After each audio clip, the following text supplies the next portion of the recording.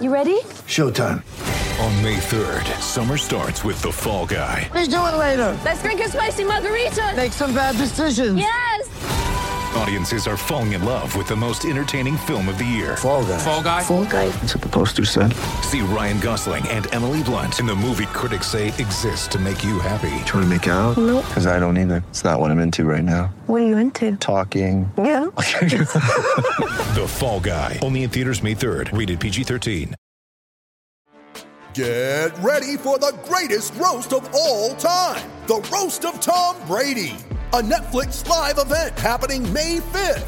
Hosted by Kevin Hart. The 7-time world champion gets his cleats held to the fire by famous friends and frenemies on an unforgettable night where everything is fair game. Tune in on May 5th at 5 p.m. Pacific time for the Roast of Tom Brady. Live only on Netflix.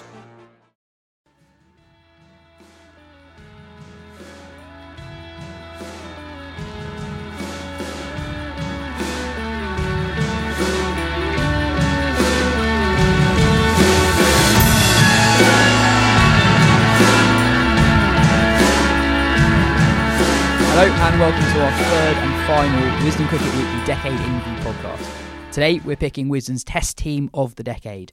I'm Yaz Rana and it's a bit of a Wisden love-in on our panel today.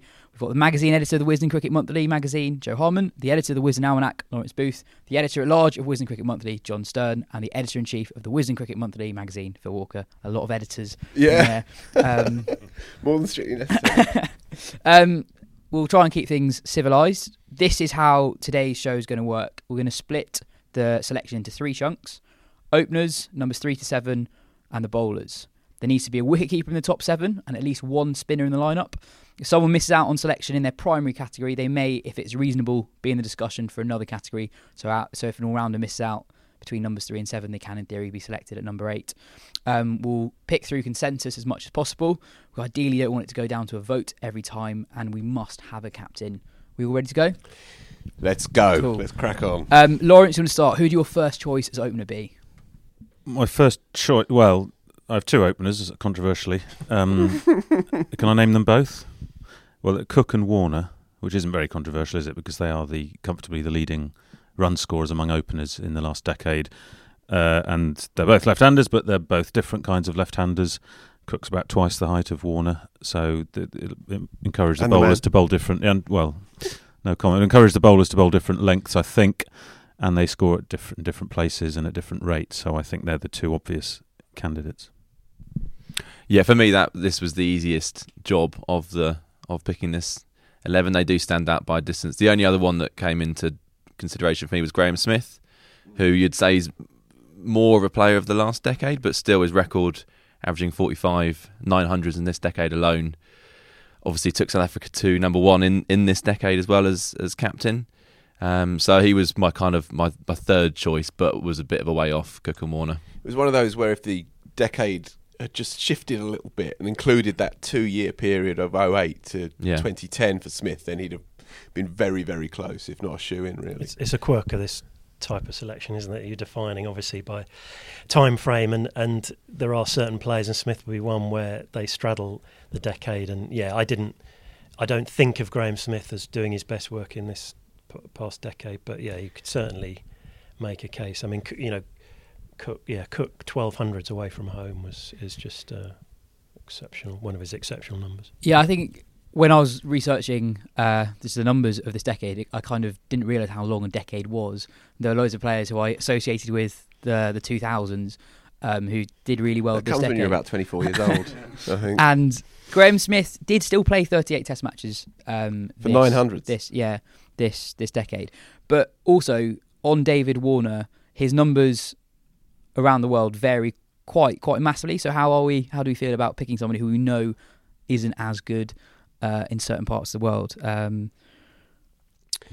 Well, it's obviously a case that he's terrifyingly effective in Australia, that he's never quite cracked it in England, and his record in the subcontinent is not especially great either. Well, I mean, so in 21 Test matches in England and India, he averages less than 25. That's a significant sample size. Yeah, and there is that further question as well of are we looking for longevity, or are we respecting and maybe prioritising players who have dominated for a shortish period of time. We can come to others later on. Mitchell Johnson's one that springs to mind. I think Warner's numbers overall, and I think the number of games that he has affected and the number of games that he has set up and clinched for Australia, gets him over the line. I think he's got to hit 49 runs shy of 7,000 runs, opening the batting across the decade, averaging a tick under 50. For an opening bat, even if he is arguably a little bit skewed towards those flat, beautiful Australian tracks, I think that makes the cut just about. For me, an element here as well, and this might come up a few times as we go through the team, for me there is an element of character and personality and what you stand for across the decade. I did bear that in mind as I was doing this. And you still picked him? Well, whatever you think of him, is inescapably a player of the decade. He's been talked about almost as much as any other cricketer, bar Kohli, Dhoni, and perhaps a couple of others. And in that sense, that was in the back of my mind when I was considering players in this. He's got this strike rate of 74 nearly, which is pretty incredible. I mean, look at the top run scorers among openers for the decade. Sehwag is 87. It was kind of in a league of his own, but then Warner is next, and there's a big gap then to pretty well everyone else. Okay, Dhawan, but not played as many games. So he hasn't quite reinvented Test opening, but he's been at the forefront of making the transition from T20 to Test cricket and showing that a white ball bully can be a red ball star as well. And the same number of hundreds as Cook from 29 fewer Test matches as well in that period. So that is persuasive. It seems very early in the discussion to bring this up, but we do need a captain. Graeme Smith is an obvious candidate for captain. Does that influence it at all? And when we tasked ourselves with this, he was the first name that came into my head, Graeme Smith. The first name, because the outstanding captain of the century, I would say. But as we said, he did do the majority of his great work in the previous decade. Admittedly, he took South Africa to number 1 in 2012. But that was, in a way, his crowning glory, and it was the work of, a good few years, really. He'd already been in charge for 7 years before that, before even the turn of the decade, rather. So he came in charge in 2003. I think, for the purposes of what we're having to do here, I think we have to just eliminate Smith because he did 75-80% of his great work in the previous decade. And there are other, candidates to be captain, so he's not... You We'll don't need him in the team. We? I mean, Cookie, for goodness sake. Also, I think this team's going to be okay with whoever captains it as well, isn't it? I think it'd be chaos, but that's why Cookie, just rise above it. I don't know. One other little quirk, I don't know if you guys came across this when you were looking at the numbers. Did you see that the opener with the highest average over this decade was Chris Gale, who averages 50 in this decade. Obviously, he only played 18 Test matches, so he's nowhere near serious consideration. But that's quite interesting. He hit a brilliant 190, didn't he, in Australia, opening the batting, probably at the turn of the decade. But then lost interest, broadly, I would say. Okay, so are we settled then? Yeah, I think so. That was 2 openers? Yeah, I think that was reasonably straightforward. It's going to get much more complicated. Yeah, so this is the interesting bit. So now we go to numbers 3 to 7. Joe, Marnus Labuschagne at 3. Is it too late to change it? He doesn't quite make it in this one, but when we reconvene in 10 years' time, then perhaps he'll be my number 3. Marnus who? That'll be in 10 years' time. How do you want to do this, Yaz? Do you want me to list my 3 to 5? Just pick the one person who you'd most like to have it between numbers 3 to 7. Okay. Well, my top candidate in that case is, actually tough between 2, but I'll go with Smith. Played throughout the decade, albeit he wasn't very good for the first 3 years of it. And then that just extraordinary average, 63.75. Might have gone down a little bit since his innings today, I'm not sure. But 7,000 runs, 2,600s, that incredible conversion rate. So he was the top pick of my kind of 4 middle order batsmen. And you consider as well, for 12 Test matches, he didn't make many at all, as you alluded to. It was only really 2013, that 100 at the end of the summer at the Oval, that kick-started him on, and from then on, statistically, there's Smith and then there's the rest. He's naturally in my team. John, Lawrence? Yeah, he's in my team. I mean, he's probably the best since Bradman, isn't he, I think? The way he bestrode the last Ashes like a colossus was it was hard to ignore. He's out, that phrase that used to appear on newspaper billboards for Bradman could equally have applied to Smith last summer, and that was a measure of the hold he had over England's bowlers. They looked totally impotent when he was at the crease. 1400s away from home as well, which including one or two classics as well. That innings of Pune, 109 I think it was, but on an absolute ragging turner. I mean, he has done it everywhere. Yeah. Time after time after time. I've looked at kind of performances away from home as, you know, quite a key way of separating the very good from the great. And he's there is not a dispute about whether this guy gets in the team unless you're being absurdly moralistic and Well, never, not really. Everyone's on the same page with Smith. Lawrence, what about your next middle order batsman? Well, I'm afraid it's predictable. It's Virat Kohli, who probably 2014 he tours England and averages 13, and his Test average dips below 40. And everyone's wondering whether he's ever going to quite crack red ball cricket in the way he has done white ball cricket, the greatest chaser in the history of the white ball game. And then he embarks on this sort of career-changing period. He comes back to England, averages, 54, 55 in 2018, and conquers his demons, doesn't get out to Jimmy Anderson, and that's the final box he needs to tick on his CV, that he is now the complete batsman in all conditions, and he's just been absolutely preeminent since then. So I think Smith and Kohli at 3 and 4 is going to break a few bowlers' hearts. Yeah.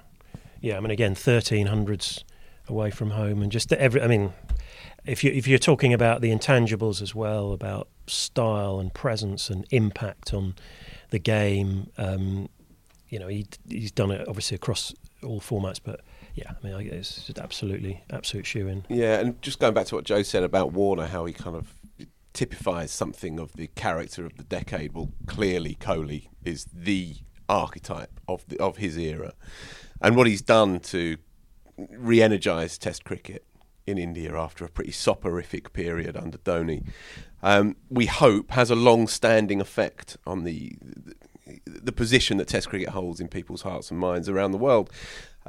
Not only is he a master, but he's also a great front man for the modern game. We might not want to go down the captaincy road at the moment, but he is my captain for that reason. I don't know if he is a particularly outstanding strategist or tactician, but I think that's secondary to what he represents and how his heart beats so much for the game. I think that's very powerful. And of course, he took Australia down in Australia, albeit they had a couple of half decent players missing. But he made 100 at Perth, having made 400s 3 or 4 years before that, all in Australia, and took India to a first ever win in Australia. Speaks for itself. Cool. There's been a lot of agreement so far, but I think it might change at this point. John, your next middle order batsman, please. It's going to be James Vince. Ian Bell. No. Which one shall I throw in? I'm going to throw in Yunus Khan, actually, just if we're looking to, divert a bit. So he's your third batsman, is he? He's your third. Well, I've got him in my list. He's batting at 6, actually. Okay. But we can come on to the someone else can chuck it. Yeah. I mean, I think there's something majestic about him, and obviously, I'd like to have, you'd want Misbah in there as well. I mean, they always come as a pair, but there's something majestic and inevitably slightly unsung in the sense there are a lot of middle order batsmen. You could have two middle orders that would be equally outstanding, I think. A lot of them had very similar records as well in terms of average. Yeah. But again, I'm obsessed with form away from home. He averages 51 away from 2,500 Test runs away from home. And across the decade, averages 54, best part of 5,000 runs, 1800s and 1250s, so amazing conversion rate. Yeah, also he averaged 96 against Australia as well.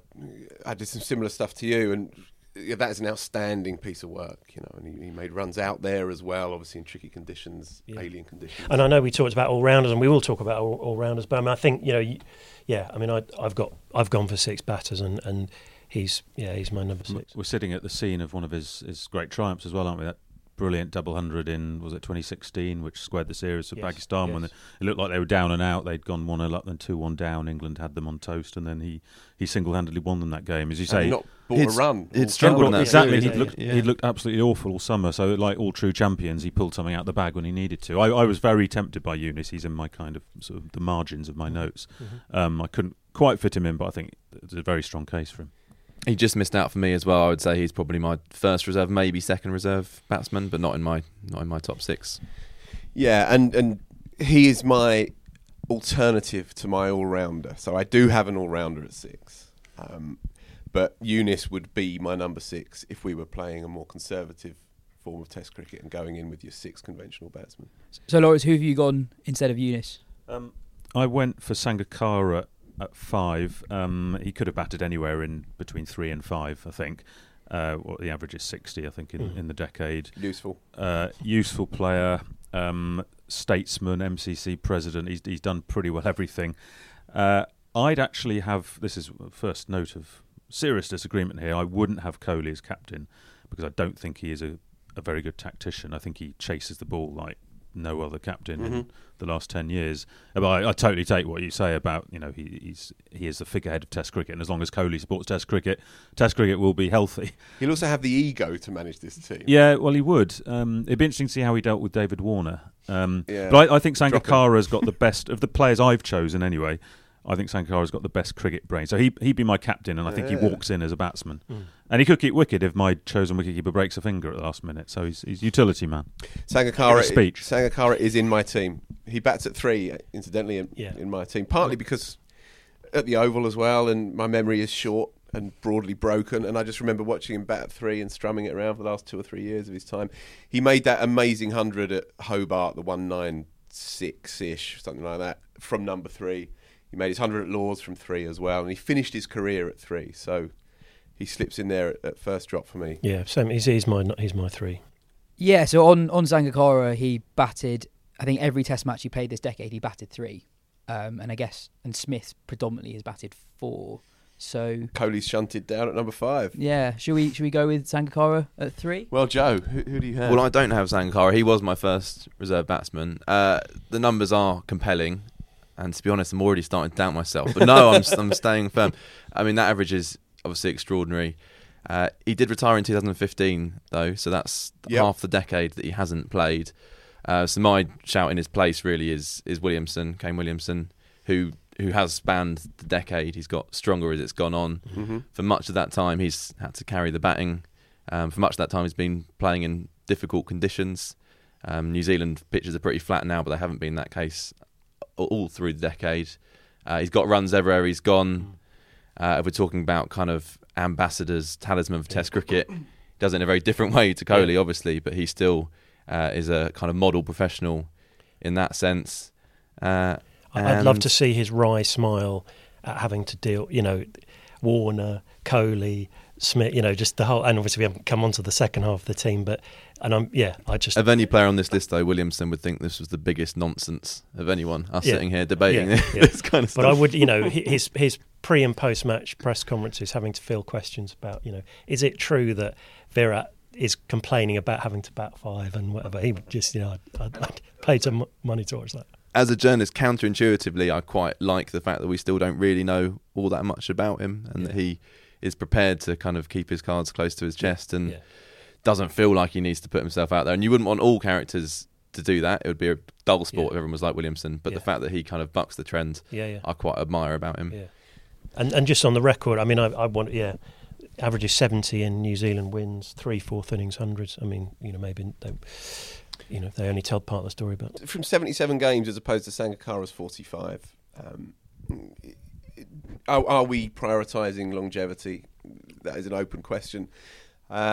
Joe does make a persuasive case, but if 3 of us have alighted on Sangakkara, then rightly or wrongly, we'd probably have to stick with him, I would say. It does feel deeply harsh, though, to leave out Williamson, the greatest technician of his time. But maybe he gets in. I mean, his Eunice is not as... He might get in as a number 8. You never know. I mean, so it sounds like we've got... Lots of other players. So I was just about to say, so we've not mentioned Joe Root. Hashim Amla's record is brilliant this decade, especially if you take out the last 2 years where he struggled, which I think you can do because we're kind of talking about how players did at their absolute peak. So if you take the top run scorers, say the 20-ish top run scorers from the list that you sent out earlier, Amla has played the most matches of them all. He played 85 matches across the period and averages pretty much bang on 50, 0.13 shy of 50. And that's with two shockers of years in 2018 and 19. Yeah. I mean, one of the all-timers, really. You said it there with the shockers, though. I don't think anyone else we've mentioned so far has really had a decline in their career. Sangakkara went out at the top. Most of the others are still playing. Yunus Khan didn't, from what I can remember. He went out pretty strongly as well, didn't he? Yep. Whereas Hamler did have 2 poor years before he finished, and that is the thing, rightly or wrongly, that kind of sticks in my mind a little when debating this team. There was just someone else as well that... One of the first names that came to my head was Michael Clarke as well. Now, if we were sort of adjusting the parameters here and we were saying, the greatest purple patches of the decade, then Clarke would be a shoo-in, because his year 2012, 4 doubles in a calendar year, was unstoppable, wasn't he? He made that triple at Sydney and so on, and yet he was slightly in and out. And I guess the 10-11 botched series, when remarkably he didn't break 50, probably held him back. But again, his numbers tick under 49, from 59 games, 1600s from 59 games. He should be a part of this conversation as well. But there have been so many real all-timers from this decade with the bat that he probably just misses out. This is it. It's up to you guys how you want to pick the team. Thanks. We don't have to go for players who've played from the majority of the decade. Does it depend slightly on who we go, whether we go with an extra batsman or an all-rounder at 6? Because that, I mean, I chose an all-rounder because you told me to choose an all-rounder, and then you changed it at the last minute. So for that reason, and having looked at the bowlers I chose, I thought I do need an all-rounder, and my all-rounder was Ben Stokes. Now it might have been Shakib, but it can't be anymore, unfortunately. So I mean, Stokes isn't one of the best 6 batsmen of the time, far from it. But if you're looking at sort of game-changing potential, we've seen what he can do this year. His bowling is useful, 25 overs in a row at Headingley, just when they needed him. So he's my all-rounder if we're picking an all-rounder. But look, there'll be strong cases for a lot of the guys we mentioned going in as specialist number 6. But I do think, depending on the bowling attack we go for, it does leave the bowling a bit light. Yeah. Is Shakib null and void for you at the moment? Yes. For obvious reasons. Yes, I think so. Okay. That makes me sound moralistic, but given that we're going with 2 of the sandpaper 3 in the top 3, but we're not going for a guy who's been... Bring them all in. I think corruption is a stronger crime than rubbing sandpaper on the ball. So for me... I think that's right. For me, it's hard to include him. But Mohammad Amir is a shoo-in, right? We're definitely... Who do you have at 6, Joe? So I'm going to complicate matters. My number 6 is my wicketkeeper.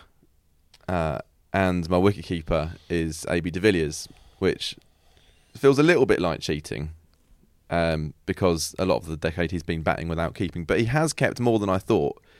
So he kept in 22 tests in this decade, averaging 60 in that time whilst with the gloves. He scored 700s as a wicketkeeper, which is as many as any other wicketkeeper scored in this decade. Mm-hmm. So for me, that puts him in that bracket. I think he is a legitimate keeper in this. It obviously makes your side quite... He's my keeper too, if that helps. Okay. But I had him at 7 just because I thought he'd bats quite well with the tail, perhaps better than some of the others. Sure, well, I've got de Villiers, Stokes, de Villiers, whichever order you have. Stokes for me. I actually did consider Shakib, but even though he's got a better bowling average and better batting average than Stokes, I think Stokes, as you said, is that match winner that you want at 6 or 7. And do we want 2 spinners? There aren't many pitches unless we're saying this game takes place, on a raging Bunsen in Chittagong, whatever. Taunton or Chittagong, the 2 obvious places. Taunton would be thrilled with this one, wouldn't they? Your only test match is going to be team of the decade against whoever.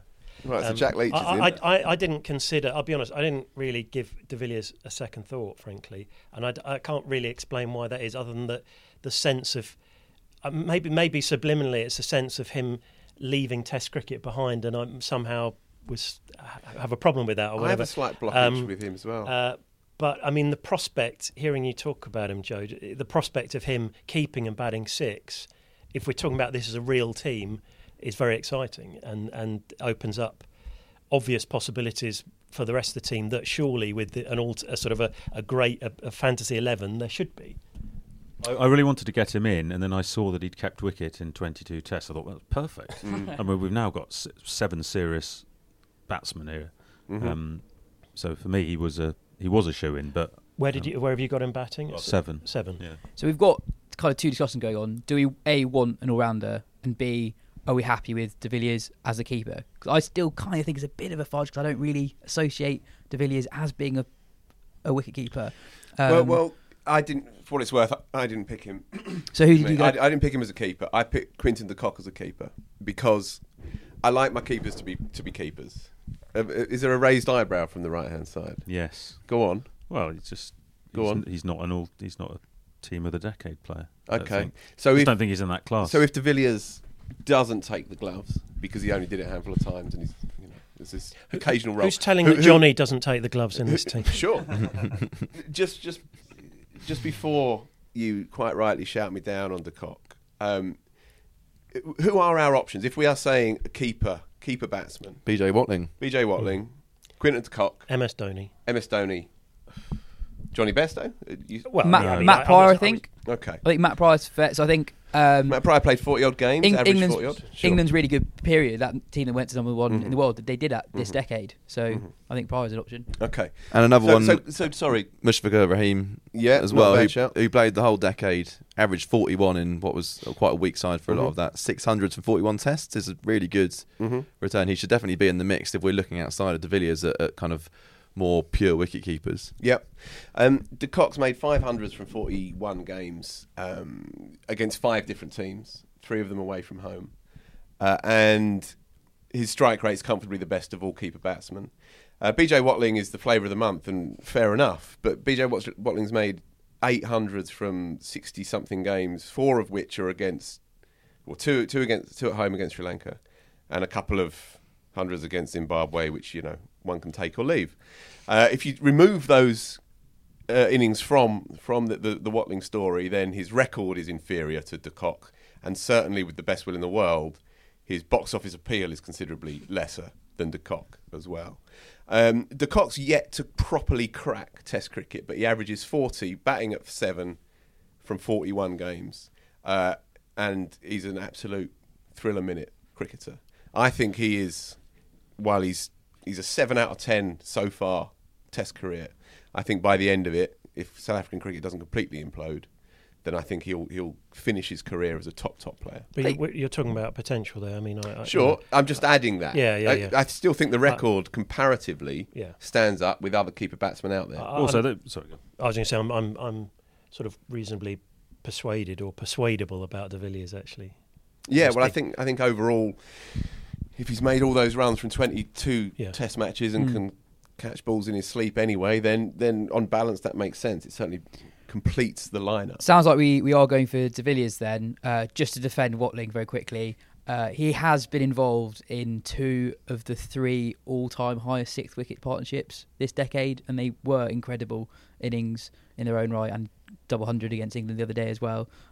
He's tidy cricketer, and also kind of. He's almost the anti-de Kock in the way you're saying that de Kock's very entertaining, etc. Watling definitely isn't. But de Kock's made big runs as well. But 100%. But in a way, I fashion. think that Watling would almost add a different dimension to the team just because of his grit and the way he plays. I don't. But it looks like necessarily think we need grit at 7 in this side. But I do hear you. It sounds like we're going for De Villiers as keeper. Anyone strongly disagree? I don't disagree. We haven't mentioned Dhoni, have we? At all?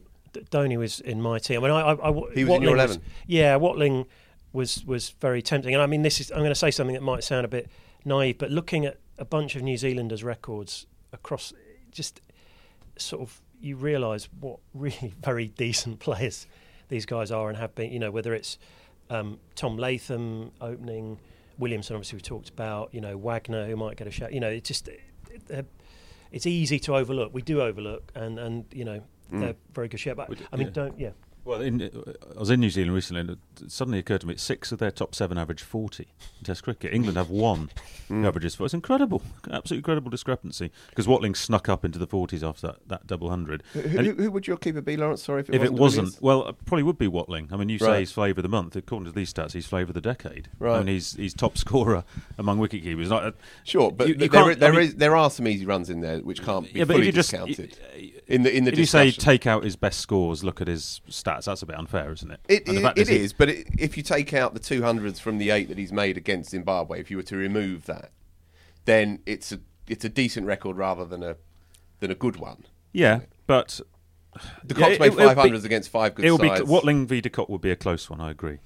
But to me, neither of them, are in De Villiers' ballpark. Sure, so, no, I get that. I'm slightly surprised that we've not really talked about Matt Pryor at all. He was excellent at number 7 for England, and we're kind of and he did his good around. work at that time. Exactly, and we're kind of scratching around for who the alternative keeper would be if we don't pick De Villiers. I thought Pryor was at the time like a nailed-on World 11 player. I think it just ended so bleakly. I'm going to come back to the same point I made about Amla. That decline really does stick in the mind, and also particularly his, because it was quite a depressing end to his Test career. Made all the more depressing after the Kevin Peterson book came out. Not that should have any bearing on when picking a side like this, but it does, unfortunately, unfairly sort of tarnish a reputation in some ways. And he played his last Test in 2014, and the last kind of 6 to 10 months of that weren't very good. So we're only talking about 3 years, really. Donny I'd discount because he didn't really like Test cricket. he'd be deadly bored, and his kind of tedium would infect the rest of the team. I mean, India played quite conservative cricket under him. Not that good a wicket-keeper. No. Good with his legs. Yeah, exactly. Yeah, good. I'd certainly have him in my white ball team of the decade, but not my Test team. So we have De Villiers with the gloves then. So the next question is, do we want an all-rounder? Well, I think it depends on who we go with the bowlers. So should we look at the bowling attack first? Because then I think it will affect what we go with at number 6. Do we go with a batsman or an extra? Well, how many of us have got Stokes? Is that worth asking first? Because if we've all gone for Stokes, then... Well, I feel terribly decadent, but I actually went with Shakib Al Hasan. Sorry about that, Lawrence. That's all right. I can understand. I don't judge you. I can understand. It's the Libertarians 11. That's fine. Yeah. We're not I am a doubting. It's not a I beauty can't contest, believe you is it? haven't got Ben Stokes in your team of the decade, Phil. I think I haven't got him in because you were going to say exactly that. So you're going to go with two? You'll have 2 spinners in your team. Well, yeah. So I've got 3 quicks and 2 spinners. I'm an old romantic. What can I say? But I've also very, very closely got Yunis Khan, and was very tempted to put Yunis Khan in at 6, regardless of Shakib or Stokes, because I love Yunis Khan, and there's a romance to putting Yunis Khan into this side. I didn't have Stokes in my team, but I mean, he was certainly in the mix for sure. And I think, again, the more one talks about it, and the notion of wanting a team that you really you'd want to see on the park, then he comes very, very close. The other all-rounder I made a note of was Jacques Kallis, but I discounted him as an all-rounder because his record in the decade was 34 wickets at 43, and only took more than 2 wickets once in an inning. So he kind of faded as a bowling force, and his batting was amazing. Actually, he 1,300 and 650, so probably one of the all-time great conversion rates. But he didn't quite make it as a batsman with the others I'd chosen, and his bowling was not quite strong enough. Yeah, I mean, we were talking earlier about we've got all these great middle order batsmen. How do we fit them in? This is an opportunity to fit another one in. Basically, Williamson or Yunis Khan versus Ben Stokes, and I think whoever will pick with the bowlers, back them to take 20 wickets every time. Do you need a 5th bowler? Have you got Shakib or Stokes? No, for me, I wanted an all-rounder, and it was Stokes v Shakib, and Stokes won it largely because I didn't want... Well, no, I thought that was, for me, quite an easy choice between those two because of what he brings to the side and the fact that I didn't want a second spinner. Yeah, fair enough. The way I looked at it is, you imagine that this great team's going to play against another great team, or else it's a bit pointless in our dreamscape. And so, therefore, I wanted 3 quicks and 2 spinners and 2 contrasting spinners in my team because, in the end, I think that's the way that you're going to win more Test matches than Stokes coming in and bowling fast medium, admittedly brilliantly. I think with the 3 seamers that we'll have picked, there wouldn't be much call for Stokes at 6, whereas there might be call for a left-arm spinner on day 4. But Shakib will be banned, so ICC wouldn't allow him on the park. Sure. So I know we're talking hypothetical here, but yeah. Well, look, I already feel morally repugnant anyway for even thinking he might squeak in. So let's forget Shakib. Should we go straight to the bowlers then? Because then it looks like the discussion on... And then come back to the number 6. Yeah, fine. I think so. So, John, who's taking the new ball in your side? Dale Steyn. Here. His record, 267 wickets at 22, but just also from a sort of aesthetic and an impact point of view,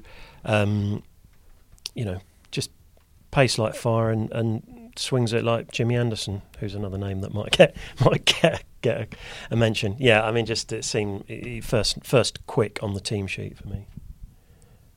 Yeah, I'd Steyn. No question. For me, it was the sort of most thrilling, sort of viscerally thrilling fast bowler of the decade, and his stats were just sensational. Yeah, and considering it's part 2 of his career to average 22 and a bit per wicket as a quick when you're tearing in, and that's the second half of his career all around the world. The Nagpur 10 for as well, I think, fell in 2010. Yeah. Joe? Yeah, definitely. I mean, the stats that stood out for me as well, only Cummins and Philander have a better average among quicks to take 100 wickets, and only Rabada has a better strike rate. So to combine those two, I mean, he's emphatically the best. And also when you consider that the first half of this decade was not a good time for fast bowling. He was kind of playing a lone furrow for a lot of that time. It's not like now where almost every country have a couple of brilliant, arguably world-class quicks. Yeah, bang on. At that point, Steyn had support in his attack with Morkel and Philander, which shouldn't be underestimated, but it was a time when a lot of quicks were wondering, is this really worth it? Should we just go and play T20 cricket? And Steyn, I think, was a kind of beacon for those guys who are now coming through and thrilling everyone, like Cummins, like Rabada, like Jofra Archer. Yeah, no question. Steyn is in. Unanimous pick. Who's your second seamer then? Jimmy's in there as well. There is probably an argument that Jimmy is Steyn-esque, and so you may want to change it up a little bit. But I think, again, if you are talking about longevity, and I think in fast bowlers that has to be credited more than the batsman. For Anderson to have played over 100 Test matches just in this decade speaks for itself, and obviously the record is outstanding. He averages better in the second half of his career than he does in his first. Across the whole of the decade, he averages under 25, which for an English seamer, forced to lug England's Test side around the world, where they can't buy a win more often than not, is phenomenal. 427 wickets from 105 games in this decade. You can't see past that, I don't think. Yeah. Yeah. I mean, clearly, I guess, if in other parts of the world, people might sort of want the, home track bully scenario, but I don't think I'm playing, not even playing devil's advocate. It doesn't stack up, and there's, as you say, the longevity for quick bowlers is something that is genuinely remarkable to behold. I mean, Stuart Broad, not that he's close to this team really, but I mean his record and that sense of longevity and his partnership with Anderson is, yes. I mean, the point you made, Joe, about Steyn and the support he's had, Anderson likewise, really. And I guess that is a key part of success for. Yeah, for Broad though, really. Mysterious to the end of his career and further on. He is the second in that triumvirate. In terms of wicket takers, Anderson, Broad, Steyn. It goes through the decade. Mm-hmm. Broad's taken 398 wickets from 110, and yet, hand on heart, no one would have seriously considered putting him into this side. He remains elusive. The other thing about Steyn, is just the strike rate as well. I mean, strike rate of 43, basically. I mean, the sort of stats I've done, I've just ordered it by strike rate, and that is, and Anderson's is 54, Broad's is 57, give or take, which is perfectly respectable. So we've got Anderson and Steyn with a new ball. That's pretty handy. I think this could be quite interesting. Who have people chosen as their third seamer? I couldn't decide. Tricky. I wrote 3 names: Philander, Rabada, and Cummins. Funnily enough, they all averaged 22, which is doesn't really help us in separating them. But Philander has always think has been underrated. He's probably the most accurate, consistent, nailing that length that batsmen hate. We're like Mohamed Asif used to do. The batsman doesn't know whether to come backwards or forwards all the time. 6 balls and over. Lethal in England. I mean, to someone like Alistair Cook, Alistair Cook hated facing Philander. So when Philander was fit, he had an issue with fitness, and he wasn't always on the park. But when he was, he'd get 5 for 20 on a reasonably regular basis. Anything in the conditions, he'd mop them up. And Rabada is a more thrilling bowler. He'll get the crowd on the edge of their seats more. He's faster, he's more dangerous, he's sort of sexier, I suppose, as a bowler. But Cummins is sort of the coming man, isn't he? I mean, perhaps Cummins, it's come 5 years too early for him, this team. I think he'd walk into the next decade's team. So I'm tempted by one of Philander and Rabada, and I think I'd need guidance on that. Well, Philander was my first reserve. I mean, his record is extraordinary. There was just something about having him and Jimmy in our attack. If we picked our attack from the decade and we've got 2 of our 3 quicks bowl at less than 85 miles an hour, it just feels a bit like we could be more imaginative. So he was my first reserve. My third team, actually, you didn't mention in your bit there, was Mitchell Johnson, who took 176 wickets in this decade. So 12 seamers have taken more than that. He obviously retired in 2015 as well, so he's only played half a decade. So I made the argument the other way about 20 minutes ago, but now I'm switching it. But for me, I mean, no bowler had such a devastating impact on a single series as Johnson. And there is perhaps some English bias here. I should acknowledge that has had more of an impact on me, seeing England terrorised like that. But I think what he did was hasn't been repeated by anyone else, and that deserves kind of special recognition. So, and I think I like him. Staying and Anderson seems like a nice mix. Left armour is a good, good one to the mix. Just on that, he was unbelievably good for about a year and a bit, but no longer. I think that's fair to say, and his lows were really low as well. So, yeah, I mean, using similar logic, I thought someone like Ryan Harris actually might be a reasonable shout. Played a similar amount of tests in this decade, and was more consistently brilliant. I made a note of Harris under Philander, Rabada, Cummins, and I thought about Johnson, and I rejected him kind of for the reasons Yaz outlined there, which was that it was an all too brief peak. And as Englishmen, we do remember that series for the wrong reasons. Yeah. We sort of cower behind our sort of sofas thinking about it. But does that justify him getting in a team of a decade? Possibly not. If you're picking, like, as Phil was talking earlier about Clark having his Annus Mirabilis 2012, Johnson gets in if we're picking impacts on one series, definitely. I guess I was thinking, when I look back on this decade and the cricketers that will stand out in my memory, he will be right at the top of that list. For the same reason, going way back, I was trying to find a spot for McCullum at one stage as well, where his numbers don't really justify it, but he was the first Kiwi to score a triple century. He scored the fastest Test 100 in history. Yep. And he will be one of the cricketers that I most remember watching and most look forward to watching. And Johnson, can't say I looked forward to watching him quite in the same way, but certainly that is kind of etched in my memory. Let's do another podcast on some impactful players. Players we'd love to see playing together. Philander's intriguing. He's played 60 Test matches against Dale Steyn's 59 and averages almost identical, 22 and a bit. That is a serious average for a player who's played 60 Test matches and barely bothered, breaking his back for an 80 mile an hour outswinger. There's a sort of beauty to Philander that you don't necessarily get with many of these other names. They're more kind of bruising quicks and so on. I went with Rabada, but I thought very long and hard about Cummins as well. Cummins has got an 8-year career, but he's played 27 Test matches across that period. As you say, again, the quirk of the decade itself.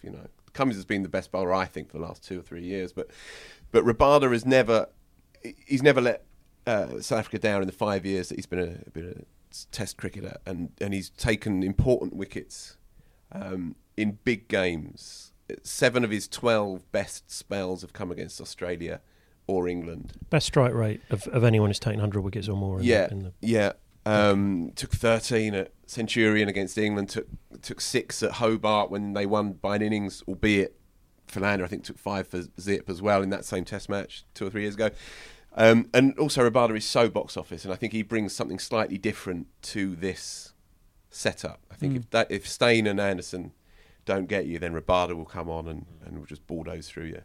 But it's a tricky call. Sorry, John, who did you have? I went for Cummins actually, but that was. I had Cummins at batting at 8, so I was, it was 6 batters, Dhoni. So his batting ability did have ever so slight impacts on there, which is probably not really correct. But I just think he is on the rise as opposed to some of the people who we're talking about. I just think he's an outstanding cricketer and seems to be an outstanding individual, or an outstanding human, as I believe cricketers like to say these days. And I could see him being captain of Australia, frankly. But so we have a Philander and a Cummins and a Rabada and a Joe. Johnson. And a Johnson, so we have 4 different options. I'm happy to take Johnson off the table because I do appreciate it in some ways it's a flawed selection. But if I'm going to do that, I sort of want to take Philander off the table as well. Not because of his record, but just looking at the balance of that attack. I think I can't really split Cummins and Rabada, but I think it should be one of them to join Anderson or Steyn. The only thing, I suppose if we're talking about players at their peak, Anderson, you're talking about the pace of Anderson and Philander, and I guess that's fair, but are we saying that even at their respective peaks that they're too medium pace, as it were? Even at their peaks, they weren't fast bowlers well, and I think we should be able to come up with 2 fast bowlers in our team of the decade. Glenn McGrath might not have made your team of the decade by the sounds of it, the previous decade. But having said that, I'm persuaded by Phil's argument on Rabada ahead of Philander. Just thinking about it, I think he does add a bit of. I think if he's first change, the batsmen are really going to not enjoy that to a greater degree than if Philander was coming on. I think they'd fear for their safety as well as their wicket if Rabada came on. So I think I'd nail my colours to the Rabada mast. Okay. So it looks like we're going towards Rabada. I just wanted to mention a few other players. 4th and 5th on the leading wicket takers list for this decade are Trent Boult and Morne Morkel.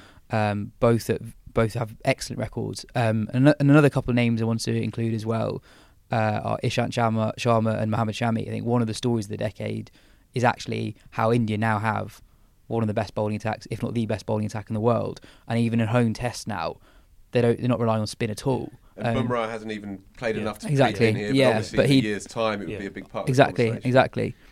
Yeah, you bang on there. We did something in Wisden a few months ago in the magazine alongside CricViz, and we looked at fast bowlers figures over the last 2 years, over 24 months, looking at the 3 different kind of factors of sort of pace, accuracy and effect and so on. Ishant Sharma came out number 1 of the pace bowlers of the last 2 years. Admittedly, we did this 6 months ago. No one would have ever picked that name out from our criteria, but there he was, and consistently underrated cricketer. And you're right, but now he's supported by a whole battery of quicks. That's why India are far and away the number 1 test team in the world. He's had a fascinating decade, hasn't he? Because he came on the scene as this young quick who looked really exciting, and then he became a bit of a figure of fun for quite a long period of time and really disliked by a lot of Indian fans, it seemed. And now he's had this kind of renaissance as part of this battery of Indian quicks where, I don't know, you couldn't quite describe him as the leader, but he's the veteran, isn't he? And there seems to have been a kind of complete reappreciation of him in the last couple of years. On the other side of the ledger, we've yet to mention one West Indian cricketer in this conversation so far. And a run through this list throws up Holder, Roach and near the bottom, Shannon Gabriel as well. It's a good laugh. None of these cricketers are seriously going to bother this 11, I think. Holder is an admirable cricketer. Kemar Roach has had his moments and his record is good. Averages 26 for 170 odd wickets, whatever it is. And yet it's a sign of the times that we haven't even bothered mentioning in a serious context any of these West Indian players. And as for the batting, Chanderpaul may have made the conversation, but only as an afterthought, really. And this list is as much about the omissions as the selections, I think. But this is the way that the game is. So it sounds like we have Rabada as our third teamer. Happy with that? Just one other name that I just want to mention in a kind of completely random. This caught me by surprise. That the England pace bowler with the best strike rate of people who've taken 100 more, Stephen Finn, which is So you want Finn in for Steyn, Rabada, or Anderson? Well, if we're not having Toby Rowland-Jones, then can at least. Also, best strike rate of any bowler in the decade. If you don't take in minimum wickets into account, is Alistair Cook. Strikes every 12 deliveries. Impersonating Bob Willis. Yeah, so it's true, we've got that problem. Extra seam option. Let's go to the spin department. Phil, who's your man? I had a feeling you might come to me first. All right, Lawrence, don't raise your eyebrows, please. I've picked Yasir Shah. Okay, give me a minute. 37 test matches, not a huge selection there, granted, but 207 wickets from 37 games, so averaging 5.5 wickets a game. The only leggy in the long list of options, I would say. 3 10-wicket hauls in those 37 games. And a personal favourite of mine, the 6 for 70-odd at Lords, to win that game in 2016. I was there for that. That will always stay with me. Spinners struggle to take wickets at Lords, as we all know. Leggies struggle to take wickets in Test cricket, full stop. I know that he's had a dud year. He was removed from the Australia tour to do some work with Mushtaq Ahmed.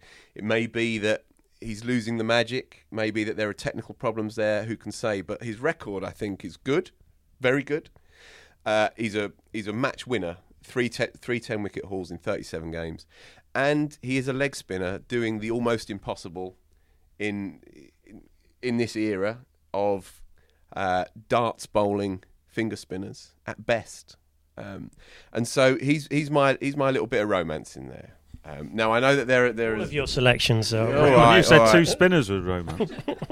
Well, he's one of them, or maybe even half of them. I don't know. But anyway, 207 wickets from 37 tests, and he's won games all over the place. And I love him because he's a leggy. So he's mine. I found this probably the hardest, partly because there aren't that many standout options really. So I looked at average over the period. Jadeja's best, followed by Ashwin and Herath. Strike rate, Ashwin is best, followed by Yasir Shah and Herath. And even though Herath didn't win either of those things, for me, he was the one that stood out. He played throughout the decade, having debuted in the previous century, which is a bit bizarre. 363 wickets at 26, 35 for 9 10-wicket matches. No sides depended on their spinner more, and no spinner has been more reliable over the last decade. So for me, he just about gets it. His record overseas is not great. His record in India is not very. 54 in India, which surprised me. Yeah, so there is stuff counting against him. So I'm willing to listen to you. I mean, it'd be rude not to, but here's my pick. I mean, rather boringly, the only 3 and sorry, Phil, Yasir wasn't in this 3, but the only 3 I thought could possibly make it were Lyon, Herath, and Ashwin. Yeah, they're miles ahead in terms of wickets and the impact they've had. Then I thought, well, it's hard to sort of split the 3, so I went with a spinner. I think it's an old Duncan Fletcher idea, but the spinner always has to be able to bat because he doesn't always play a role until the 4th innings of a game. Who made 100 last week in a Test match in Australia? And we were all astonished, weren't we? It's in the book. And so Ashwin wins that one hands down of the 3 spinners. He's almost an all-rounder. He's batted 6 in Test matches for India. You know, if we were being really adventurous and we trust our top 5, he could bat 6 in this team if we wanted, and we could then have all sorts of fun with the bottom 4. But he's at 8 in my team, mainly because it's virtually impossible to split him from the other 3. And I think the fact he averages 25 and Lyon averages 32 can be explained by the conditions they mainly bowl in. But Ashwin's extra ability with the bat gets him in for me. Ashwin's only played 20 tests outside of Asia, which, I don't know, I think should come into it. His record outside Asia isn't great. Yeah. We don't know where this hypothetical match will take place. Yeah, that is an issue. Taunton, absolutely. He's fine, he's in. As is Yasir. But I guess it's quite tricky. There's not that much distinguishing the 3. Curveball name. Graham Swan did much of his best work. He only played 1 year as a Test cricketer outside of this decade. Core part of a team that went to number 1 in the world, and arguably more important to their team than any other spinners that we've mentioned. Well, I went for Nathan Lyon. I mean, I didn't consider Swan, to be honest. I mean, although, he's taken a fair number of wickets. And certainly, again, it's a bit like the prior argument. I think it just, but yeah, Lyon was my guy. I mean, I feel slightly it's a prosaic selection, really. I mean, I think Lyon's an impressive cricketer. I mean, I don't find him that appealing. I used to, but he seems to make a habit of rubbing people up the wrong way, either deliberately or I don't know. But you know, the volume of wickets. You know, he has won matches. He's won matches around the world. So I just you can argue he's the most adaptable of those spinners. I would say he's won a match here. He didn't bowl that well actually this summer in the Ashes, but he did bowl very well in the first test. Exactly, he won them. He's got a good record in Australia for a finger spinner. Yeah, I mean, can I just add something on Nathan Lyon? His average 32 and a half ish, 32.36, is the highest of the top 6 spinners from this era. If you're just looking at wickets taken, which runs as Lyon top with 370, Herath, Ashwin, Jadeja, Yasir, Swan. So one can kind of put that to one side and consider, okay, well, he's bowling in Australia where it's difficult for finger spinners and so on and so on. But I would personally feel a bit uncomfortable having him in this side because I think it has been shown up around the world here and there. You would expect his record in Asia to be absolutely outstanding, and it's not. And in England, as Joe said, he did struggle a little bit just around the corner. So I personally wouldn't be throwing my hat in the ring for Nathan Lyon. And just in brackets, Yasir Shah, 207 wickets so 60% of Lions wickets from 35% of Lions games, with a lower average, and he's a leggy. So if we are going to go with Lyon, I think we should go with Shah. Yeah. I mean, I don't. As I say, I don't. I'm not wanting Lyon to bowl for my life necessarily, but. Ashwin is very persuasive. Well, given that none of us seem to be particularly inspired by our picks, apart from you, Phil. Although none of the rest of us agree with you. No, God. I think Ashwin is probably the most persuasive because he does offer solid runs. We don't need runs in this team. Sure. You don't know what match situation might unfold. I think particularly if at Taunton. Is batting 7, I think we're okay personally. But I would be more. I think I would now be more comfortable with Ashwin than Lyon if it's not Herath. But Herath is still my number 1 pick. I think Herath's modest record in India is interesting. I wasn't really aware of that, I have to say. So small sample size though. Okay, sure. I'm comfortable with Ashwin. Lawrence, was Ashwin your? He was, but okay, yeah. My Swan comment kind of got ignored. Lawrence, what do you think about? Yeah, trouble with Swan is it's a bit like Pryor. It's a bit of Anglo-centric in saying, well, he was part of the team, the England team that went to the top of the world about 8 years ago. It's like, well, the rest of the world would, I think, not be very impressed with that argument. I would also add as well, he was great in 2012 in India, but I think Panesar out-bowled Swan, certainly shoulder to shoulder at that time, and I don't think Swan would have been as effective if Panesar hadn't been doing his business at the other end. So, yeah, I'm comfortable with Swan missing out as well, personally. So, sounds like we've got Ashwin? Yeah. Ashwin's cool as well. I mean, if we're just on the cool. sort of completely sort of... Very good point. Subjective, the intangible, he's also been tweeting about pollution in India and the fact that something needs to be done. So if we're looking ahead... then it's good to have some environmentally conscious cricketers in our side, I would say. Lovely. He may save the game. He can... Interesting dressing room conversations between him and Cook maybe about environmental... possibly. But no, I was thinking more about the environmental impact of farming. Obviously, Cook being a farmer, it's kind of quite, I mean, when saddle up for that one. When Steve Smith's batting all day, they've got to have something to chat about. True, yeah, very good point. We'd love to hear David Warner's input in that particular conversation.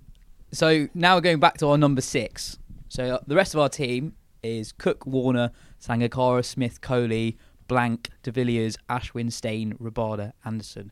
Where do we stand on the Stokes versus top order batsman argument? I want an extra bowler, and that makes me a bit conservative probably. And the great Australian team managed it with 4 bowlers, but 2 of them were Warner, McGrath, so 2 all-time 11 players. So I do want an extra. I'm looking at Rabada, Steyn, Anderson. I mean, this is a conservative thought as well, but one of them breaks down, and let's face it, they may do. Stokes, he's not just a fourth seamer. He's a kind of a rabble-rouser and a brilliant fielder and a guy who can turn the game with the bat. I was going to say fielding as well. Fielding's got to come into this to an extent as well. He changes matches. We've seen that this year. And if we've got AB at 7, for God's sake, I think we can afford Stokes at 6, especially if he bats like he has been doing the last 2 years. He's a proper batsman now. I think also, this is a fantasy 11, and should be. Although we don't need the sort of. We don't need Ashwin's runs, etc. But you should be able to accommodate. You should be able to have 5 bowlers really in a team of this kind, and so yeah. I didn't think we'd be sitting down here trying to persuade Phil Walker to put Ben Stokes in his team of the decade. I have to say, this is not how I saw it playing out. It's a romantic pick, Phil. He's in 100%. All over this. I had Shakib in my side as I outlined earlier. 2 spinners, day 4, 5, whatever. Stokes. It's a joy that he's in. I'm surprised that he's featured in all of your teams, actually. I thought that, us being kind of, sensible observers, and we may be slightly kind of standoffish about our own boy and the relatively shortish run of brilliance that he's shown for England. Although, admittedly, 2015 was his 100 at Lords. I mean, he benefits from this year. I mean, it benefits from the proximity of his some great achievements. But look, I am fully behind this. Just playing devil's advocate. If his 2019 was 2012, would we be speaking so confidently? And he had, it took him a while to get to since then. Yeah, probably not. Took him a long time to really get this good, basically. So we're kind of basing this selection on one incredible year. Bit more than that. 1 year. That's fair. 258 at Cape Town, quickest 100 ever in history at Lords in Test cricket. That 100 at Perth, which is my favourite ever Test 100. He wasn't burgling a living until 2019 happened to happen. But I do hear what you're saying up to a point.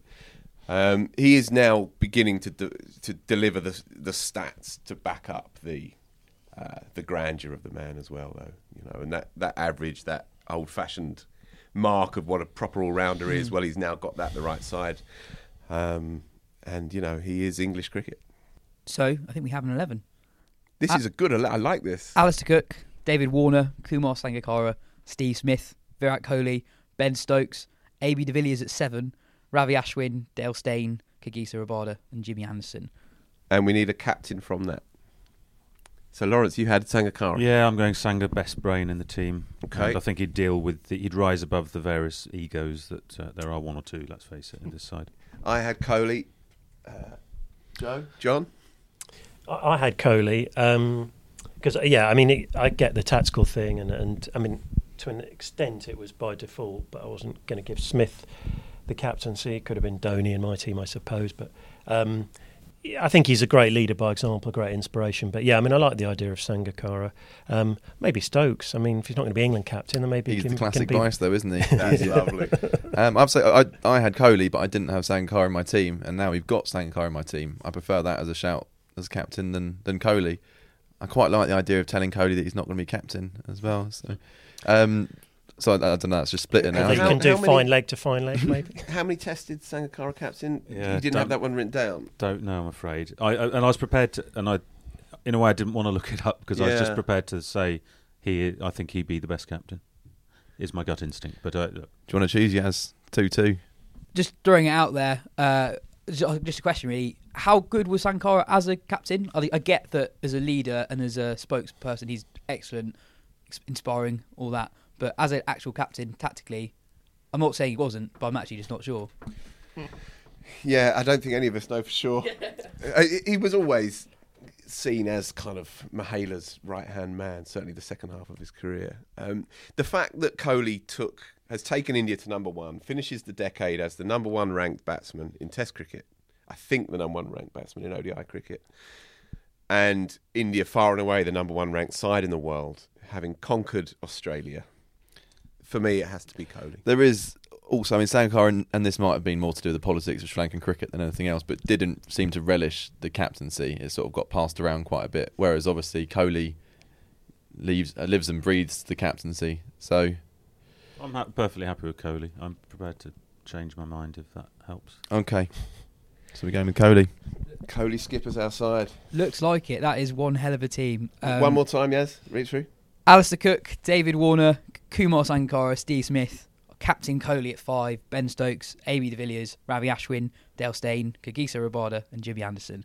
Thanks a lot, everyone. We have a team. Thank you. What a team it is.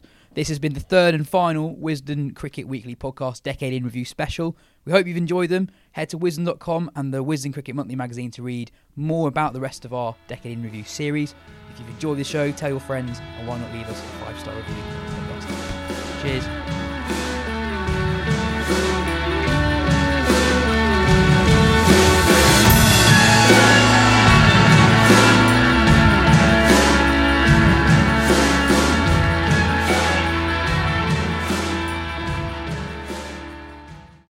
Sports Social Podcast Network.